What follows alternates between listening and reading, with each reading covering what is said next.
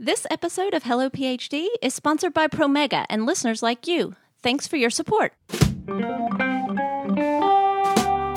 You know, I can speak directly to this conundrum, having had a really close friend in graduate school who was negative and complaining all the time, constantly for years.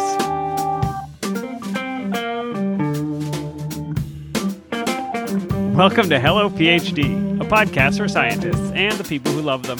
This week, we open the mailbag to answer your questions about getting a master's degree, supporting a friend in science, and more. Stay with us.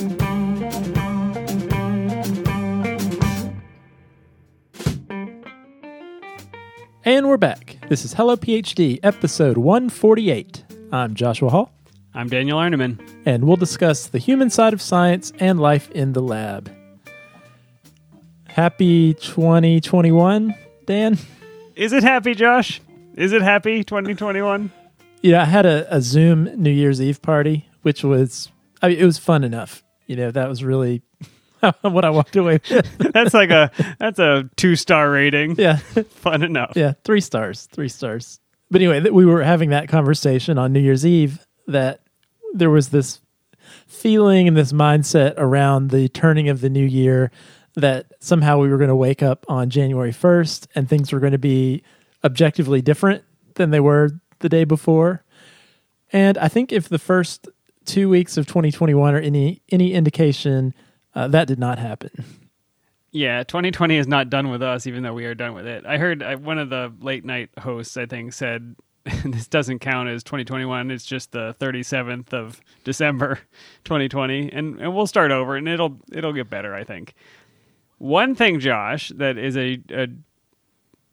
making it worse for me personally is instead of having ethanol, I'm celebrating Dry January this month, and I could not have picked a worse Dry January. Dan, if you can make it this month, you can probably make it any month this year. It's a fair point. I'm trying to practice calming myself down through deep breathing into a paper bag, plugging my ears, and trying to ignore what's going on TV. Well, I will celebrate in solidarity with you, Dan, and we will not have an ethanol on the show. I will have bubbly water from my wife's SodaStream that she got as a Christmas gift. Appreciate it. How is everybody doing over there? Are you guys staying safe? Yeah, doing well. I think my family we've decided to hunker down as much as possible. We have the vaccine right around the corner, and that's good news. That's something we can look forward to. I was reflecting just today on the fact that here we are, it's January 14th as we're recording this, and it was really just about a year ago that scientists sequenced the genome of COVID-19, and we are already injecting millions of people in the arm with a 95% effective vaccine. I mean, that is a scientific miracle, right? That has to go down as one of the greatest scientific achievements in human history, wouldn't you say? Inarguably, it is amazing. And we are appreciative. I know you mentioned that some of your family members are already starting to get vaccines. Is that right? Yeah, I posted this on Twitter, but I was really relieved that my 97-year-old grandma got her first dose of the COVID vaccine this week.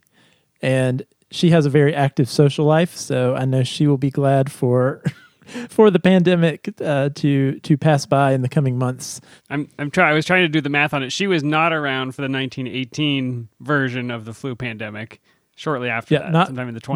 Not quite. But she has seen a lot in her days. And actually, my 97-year-old grandma has a lab and science connection that we should talk about on the show sometime. She has a really interesting story, so maybe we'll share that sometime soon. But yeah, happy family members are starting to get vaccinated. Friends are starting to get vaccinated. I'm excited to get mine when the time comes. But in the meantime, I think we're all just trying to stay safe and do our part to slow this continuing pandemic that is not over. It is not over, and some of our questions today will be related to things that happened during pandemic, so we'll get to that. Before we do that, Josh, I want to mention our friends at Promega. They brought to our attention a study published in PLOS One that found over 32,000 research articles that were based on misidentified cell lines. And the authors of that article estimate that there are almost 500,000 more just like them. So cell line authentication is getting more and more attention. NIH now requires proof of authentication, and many journals are now requiring it for all submissions, including Nature journals. So Promega scientists have been working hard to address the problem, including serving on the American National Standards Institute committee that drafted the official authentication guidelines.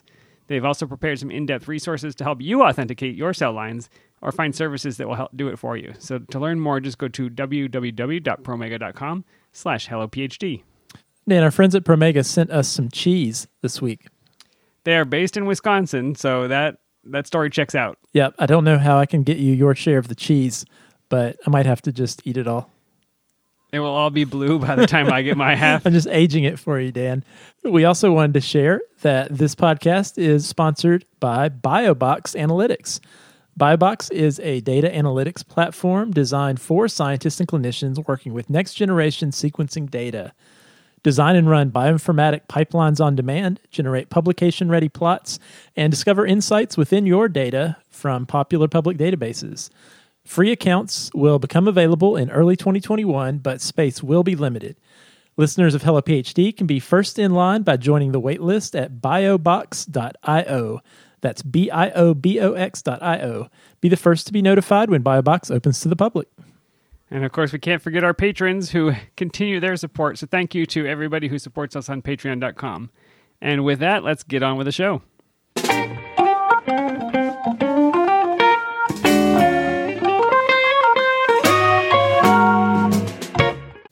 Okay, Josh, our first note, I won't say email because it didn't come over email, comes from our show notes. You can actually leave comments on our show notes. Back in 2015, we did an episode called The 4 Simple Tips That Will Make Your Writing Stand Out with our good friend David Schifrin, formerly of Filament Life Science Communication and Science Writing Radio podcast. And he had this 15-point science writing checklist that you could go to his website and basically use that when you're writing non-grant, non-manuscript science writing, when you're communicating to a general audience. These are 15 things that you may want to look out for to make your science writing better. Well, we got a note on our show notes that says, "Hey, Josh and Dan, this is a very good podcast. I know this is years later. Keep in mind, this is from 2015 we posted this. Trying to access the material from the podcast. The following link is not available. Is it possible to get this information? I tried to check the website, but it is also not available. Can you provide me an alternative source to grab it? Because it would be really helpful for me. Thank you, Vibatha." So I responded to Vibatha and said, I will check. I don't know. I don't have it.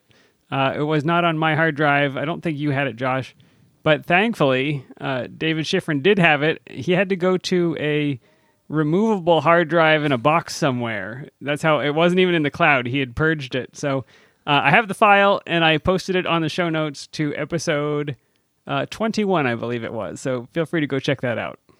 That's fantastic, Dan. And now it is on our web server, so it is in the cloud, this helpful document. As long as Hello PhD is there, it will be there. Fantastic. All right, Dan, we got another email, and this one is COVID-related about virtual grad school interviews, which we talked about a couple of weeks ago. Hi, Josh and Dan. I just started my PhD this fall in mechanical engineering. I was going through the interview process right as the COVID lockdown started in the U.S., so I only got to visit half of the schools that I was accepted to. In the end, I was deciding between a school that I got to visit in person and one that I was not able to visit. I ended up going to the school that I did not visit in person. It was definitely scary to commit to a school and a city that I hadn't been to. Talking to students on Zoom really helped get a sense of the culture, even though it was a lot less information than I got from visiting in person. I'm very happy with my decision and love my research topic and the wonderful people that I get to work with. I love the podcast and really appreciate the awesome advice that you give. It's helped me a lot in preparing for grad school and starting strong this fall. Lindsay. Wow, that is so great to hear.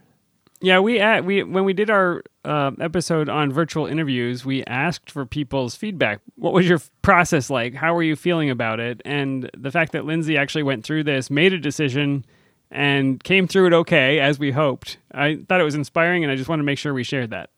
Yeah, and lots of applicants are in the process of doing virtual interviews for PhD programs right now. And I know there's a lot of apprehension out there about, am I going to be able to get the information I need to make a good decision and pick a great program by doing these virtual visits? And hopefully Lindsay will give you a little bit of comfort that it really is possible to learn about a program, get the information you need, and make a choice that's good for you. Love it. The next email comes from Brian. Brian says, I would first just like to say thank you. I am currently applying to physics and engineering PhD programs, and your podcast has been an invaluable resource for me. We got mechanical engineering, Josh. We got physics and engineering. This is a theme for the show today, apparently. Brian continues, I have a question that I would love to get your take on. What is the optimal way and time to email prospective PIs? In my emails to PIs thus far, I have included a bit of my background, expressed my specific interest in their work, asked if they were taking on new students, and if so, if they would be able to meet to further discuss their research. My response has been limited, and I would like to increase my impact going forward. As far as timing, do you think there's an optimal time over the next few weeks to email PIs so that I can form connections in advance of admission decisions? Have a safe and happy new year. Thanks. This one's tough.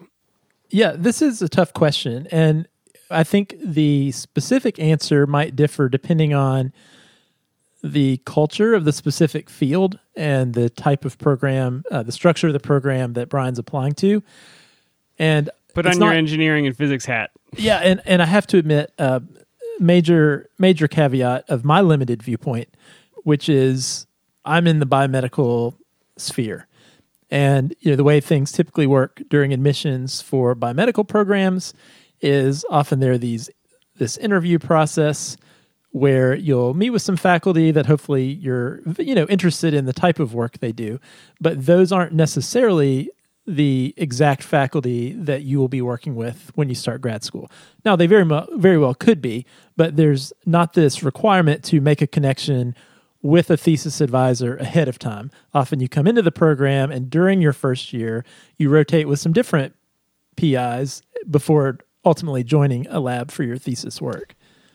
And you get that FaceTime to help make the connection. It's not an email before you get in contact, right? I mean, you show up in the interview and you have already scheduled time to talk with faculty members. Yeah, that's absolutely right. And you actually spend weeks working with someone before you decide ultimately who you're going to work with. However, there are also programs, and I could be wrong, but sort of reading between the lines for Brian's email, there are programs where that match is actually made ahead of time.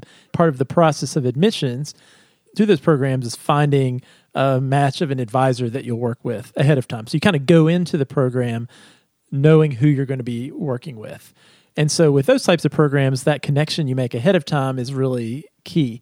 So when is the best time to do that? And, that's kind of hard to say exactly. And I would likely say there's not an optimal time.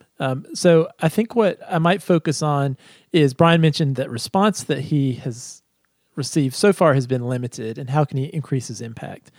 And I think regardless of the type of program, reaching out to some faculty that you might be interested in can be a really good way to not only kind of get your name out there and get your foot in the door a little bit, but hopefully make a good impression on someone who will be an advocate for you joining the program, regardless of the structure.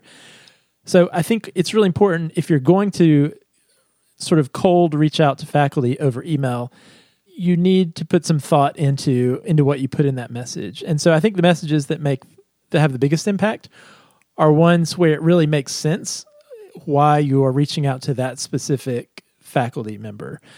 So one thing I have seen, to first start with an email type that's probably not very impactful, is I've encountered a lot of emails where it's pretty obvious that the student wrote a fairly generic form email that could easily be blasted to multiple PIs at different places. It's not very personalized to the specific faculty person that it's being sent to.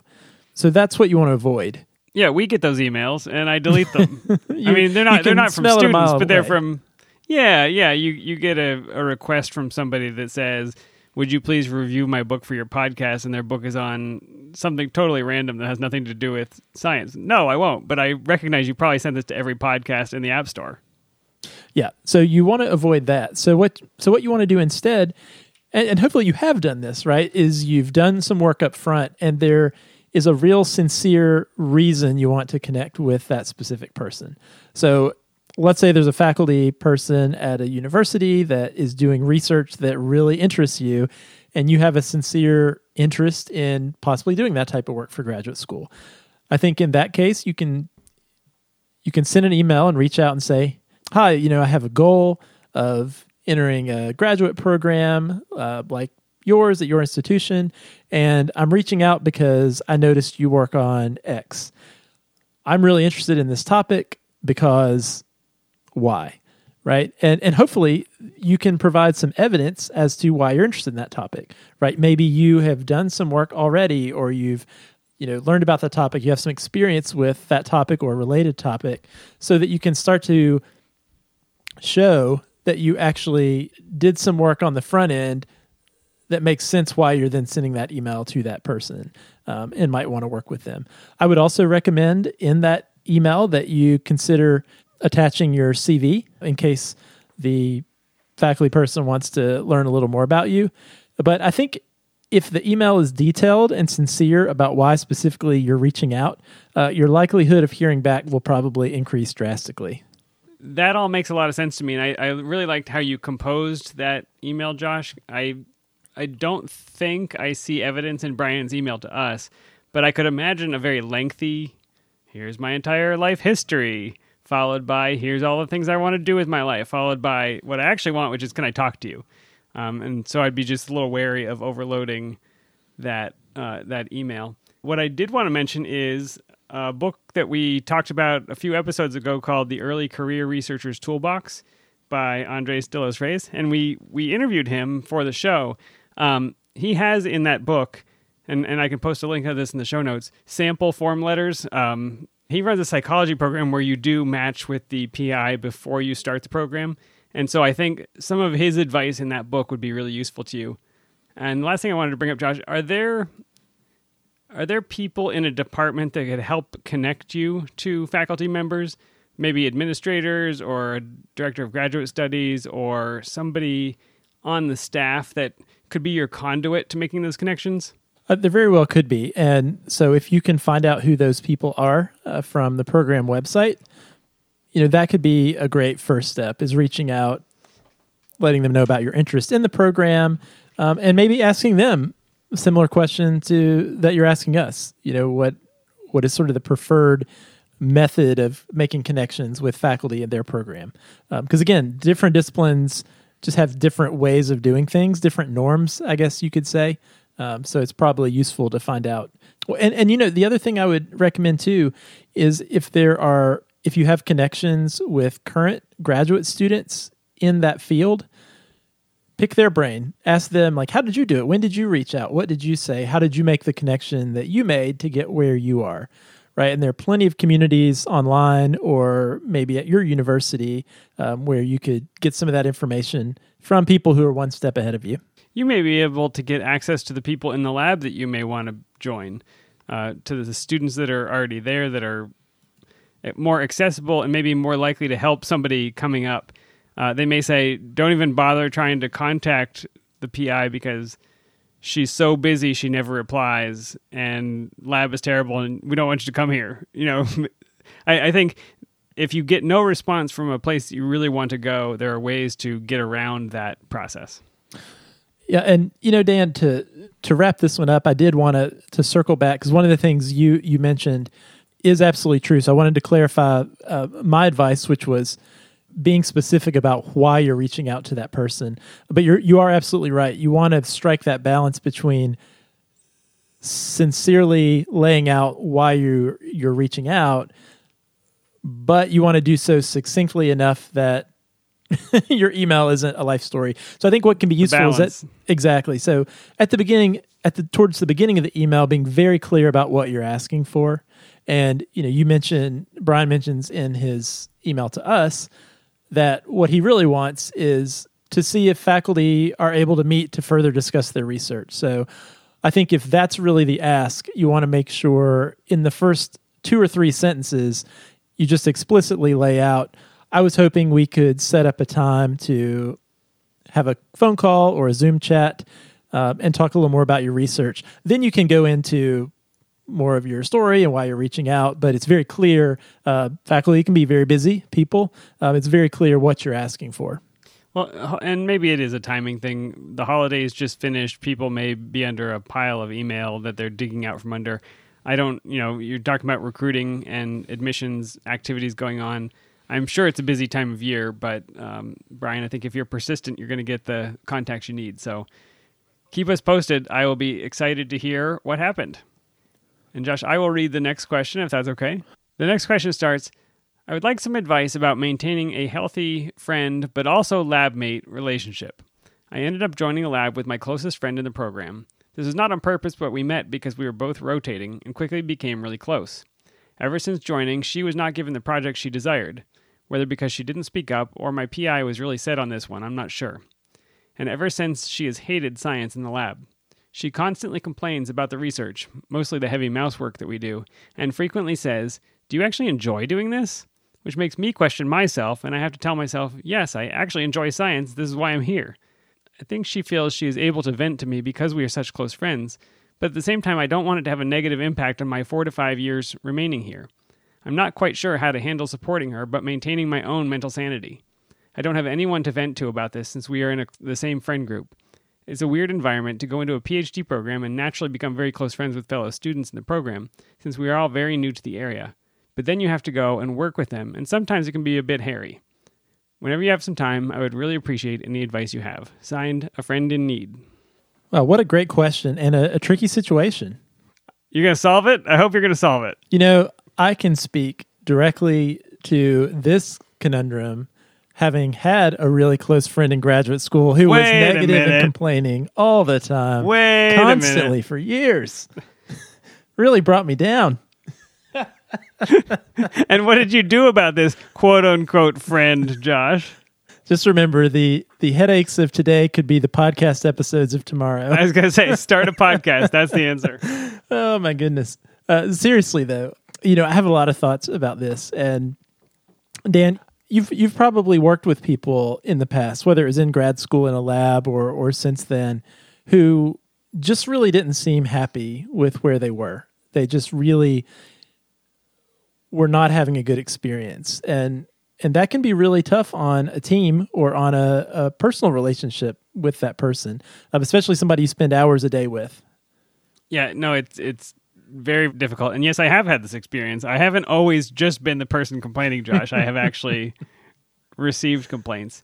You care about the person, you want to support them, and yet it feels like nothing is going to change. I think the trap is you offer suggestions and then they come up with a reason for why that suggestion is not going to work. And so I think it's a tricky situation. So I'm waiting for your brilliant advice. How did you make it through, Josh? Well, I think obviously one of the things that this person who wrote in is doing is really trying to listen and wants what's best for their friend. And it sounds like they are early on in their grad school career. And, I can remember that can be a really difficult transition. And sometimes once you get into a PhD program, maybe it's a little different than you thought it was going to be when you came in. I know that was true for me. I came into grad school so wide-eyed and excited about research and what I thought it was going to be like. And, after my first couple rotations, it was really different. I felt really different than I thought I would. And that was hard. That was a hard thing to adjust to. And one thing I wonder about is, there's a few things to consider. First of all, the context. 2020 just happened.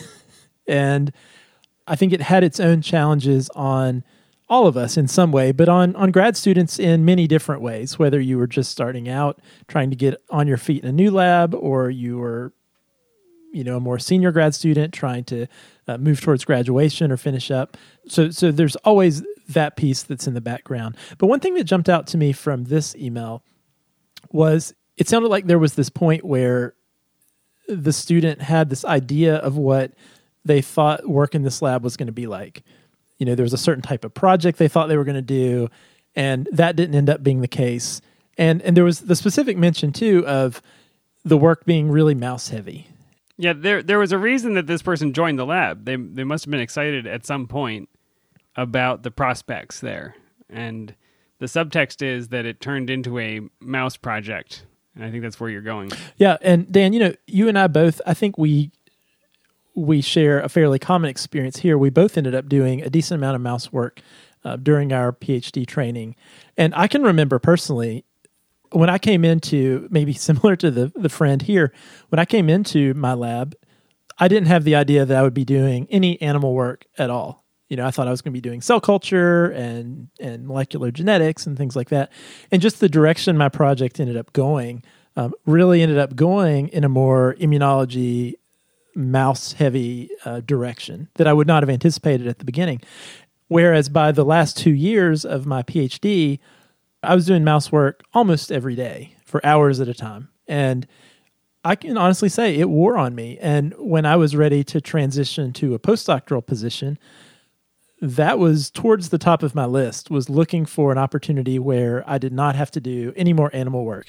And I can say when I started my postdoc lab, I almost felt this freeing sensation to be able to go in the lab, do my project, do my science, knowing there was no chance that I was going to have to do any animal work.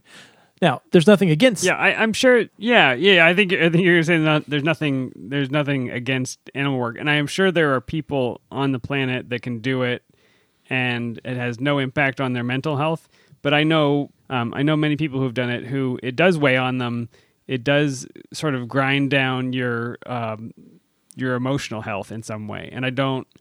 We can talk about the philosophy of why that is, but it is hard work, and it is not for everybody, and finding a project without it is probably net going to be a benefit for many people. You're absolutely right, Dan. And the advice I guess I would give is, one, see if there are people at your institution that your friend can talk to, right? I know at our institution, there might be people in your program who are there that can offer advice. And this might not be your PI, right? This might be some other trusted faculty in the department. It might be a director of graduate studies. It might be a career person, a career services type person, someone in your department or at your university that this person could possibly just talk to openly about their situation, how they're feeling. Because one thing I do feel fairly confident about is that this isn't going to magically get better as time goes by, right? This has the potential to go really bad as years drag on, right? And one thing I try to encourage students to do that they often don't feel like they have the agency to do is make a change. This person's still towards the beginning of their training, and maybe it's worth having a conversation with the PI about, this project is really not working for me. It feels so locked in that moment, though. I mean, you don't feel that you have that agency. It is challenging as a graduate student to speak up for yourself and say, I'm on the wrong track and I want to be on a different track. But then everything runs through your head. Well, it's too late. Well, I don't have the authority to do that. I was lucky to get a job in this lab in the first place. How could I be the one that talks to the PI about it? If only I had done this, and this, a year ago, then I wouldn't be in this position. I'm just playing my own mental tracks from when I was in graduate school. Yeah, you're absolutely right, Dan. But I would say there are several things that always jump to the forefront of my mind that I would possibly change if I could change anything about the academic training structure. And one of those I think would be relevant here. I wish that it was less of a big deal for grad students to switch labs. And I almost wish that there was almost this set decision point, maybe after you've been in the lab for a year, where you could decide, like, okay, is this really working out? Like, is this a good fit for everyone? Is this what I thought it was going to be? Is this sending me in the direction I want to go? And if the answer is yes, great, keep going. But if it's not, okay, well, now would be a good point to try something new. And I know a number of students, friends of mine, colleagues, students I work with now, who made the decision at some point to switch labs because the situation they were in was not sustainable for them. And I think, Dan, in pretty much every instance, it ended up being such a better circumstance having changed labs. But I understand that students feel really self-conscious about doing that, or like there's a stigma behind it. But I can tell you, I've known plenty of students who made that decision much farther along in their grad school process than even it sounds like this individual is at. So, to the person writing in to us, these are some of the things you might gently mention to your friend, but you should know, as a peer, as a friend, it's ultimately not your responsibility to carry the full weight of the challenges that your friend and colleague is going through, because it's going to be hard enough. It's hard enough for any grad student on their own to get through. So as much as you can, encourage your friend to seek help, get advice from somebody else in your department, play this podcast episode back, whatever you want to do. But you can always make a change if things aren't working out for you. All right, Dan, one more email. This came in from Mel. Hi, I'm a huge fan of the podcast ever since I discovered it a few months ago. All your tips and advice are very helpful, and I wanted to reach out and get your input on doing a master's program before pursuing a PhD. I graduated with a bachelor's in biology in 2019, and I've been working in industry for the past year and a half. I got started with research a bit late in my college career and joined an immunology lab during my senior year. I was previously on the pre-med track before, so I was primarily focused on that before I got into research. I feel that my experience is limited compared to many others who apply directly to a PhD program, so this is why I wanted to get a master's first. I'm hoping to get more lab experience, learn more in the classroom, and work with faculty who could write me strong letters of recommendation.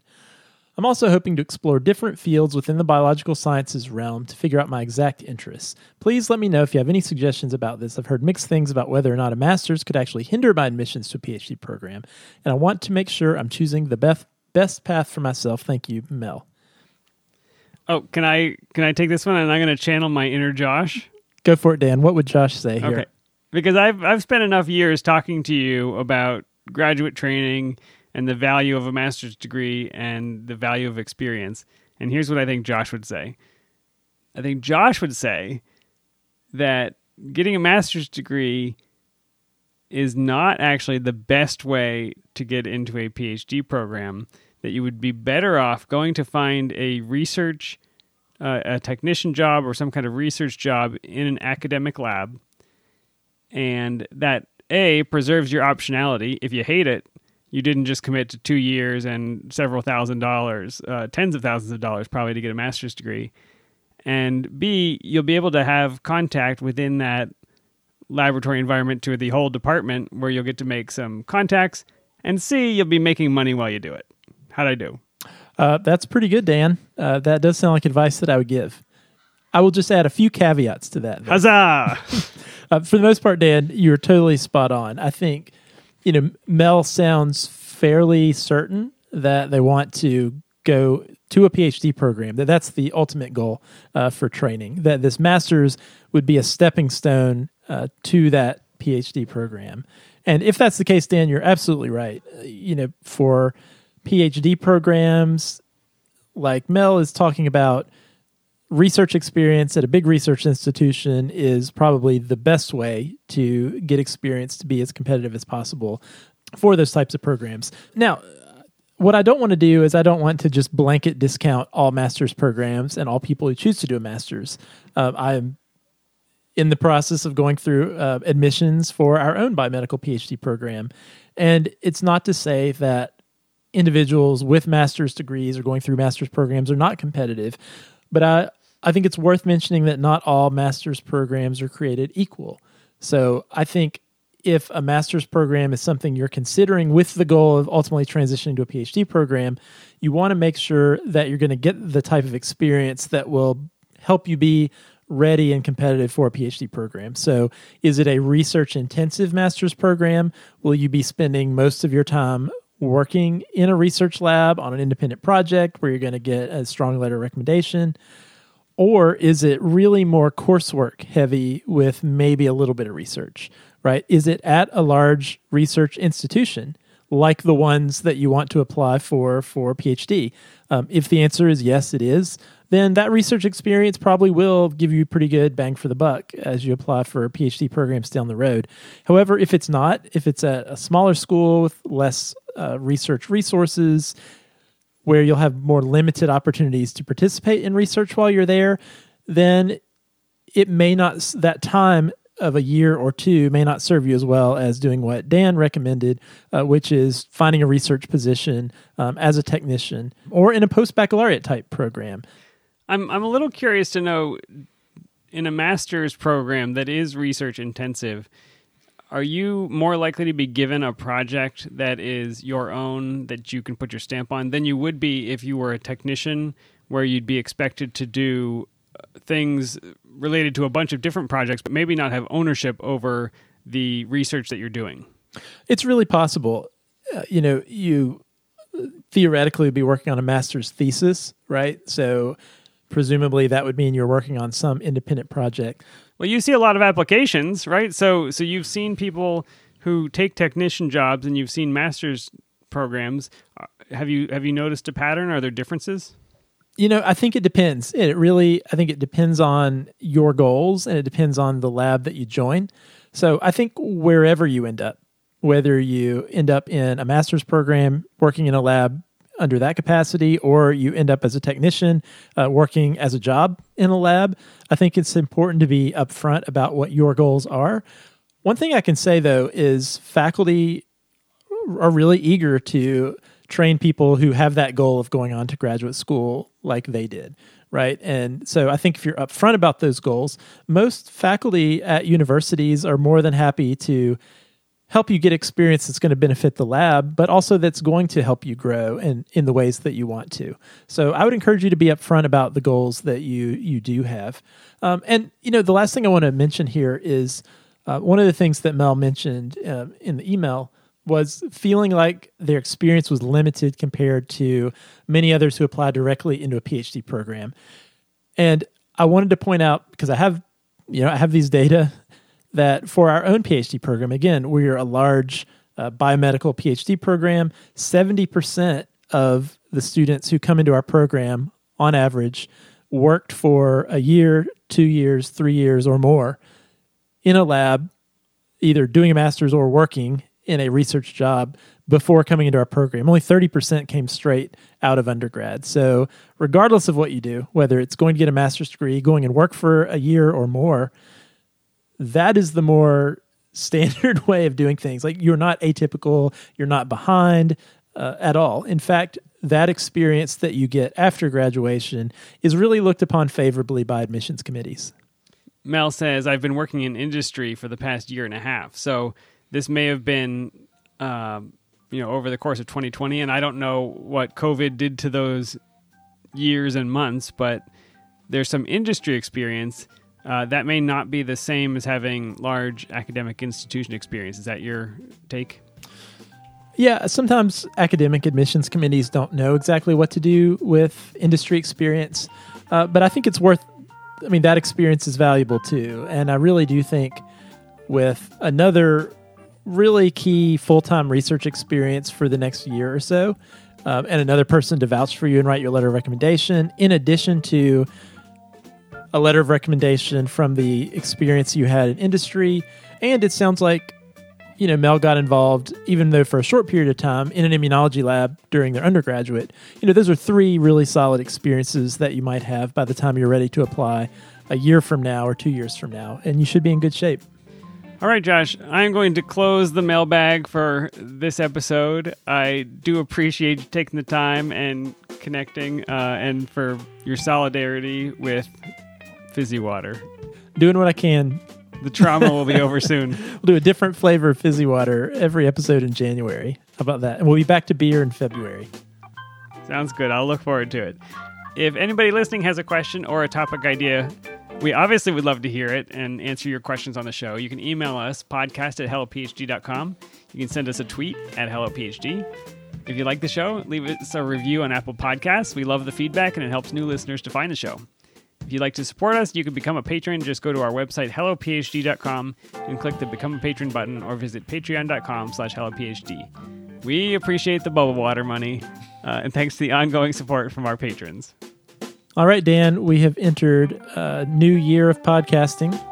So I look forward to all of the great podcasts that 2021 will bring. All right, Josh, and be safe. It is dangerous out there with, at least in the United States, COVID rates higher than they were back in the spring. So I hope everybody is careful. Get your vaccine as soon as you can. And we'll look forward to a more normal fall, hopefully. Hopefully so, Dan. We will see you in a couple weeks. See you then.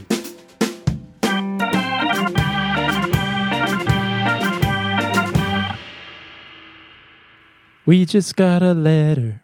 We just got a letter. We just got a letter. I wonder who it's from. Is that from Blue's Clues?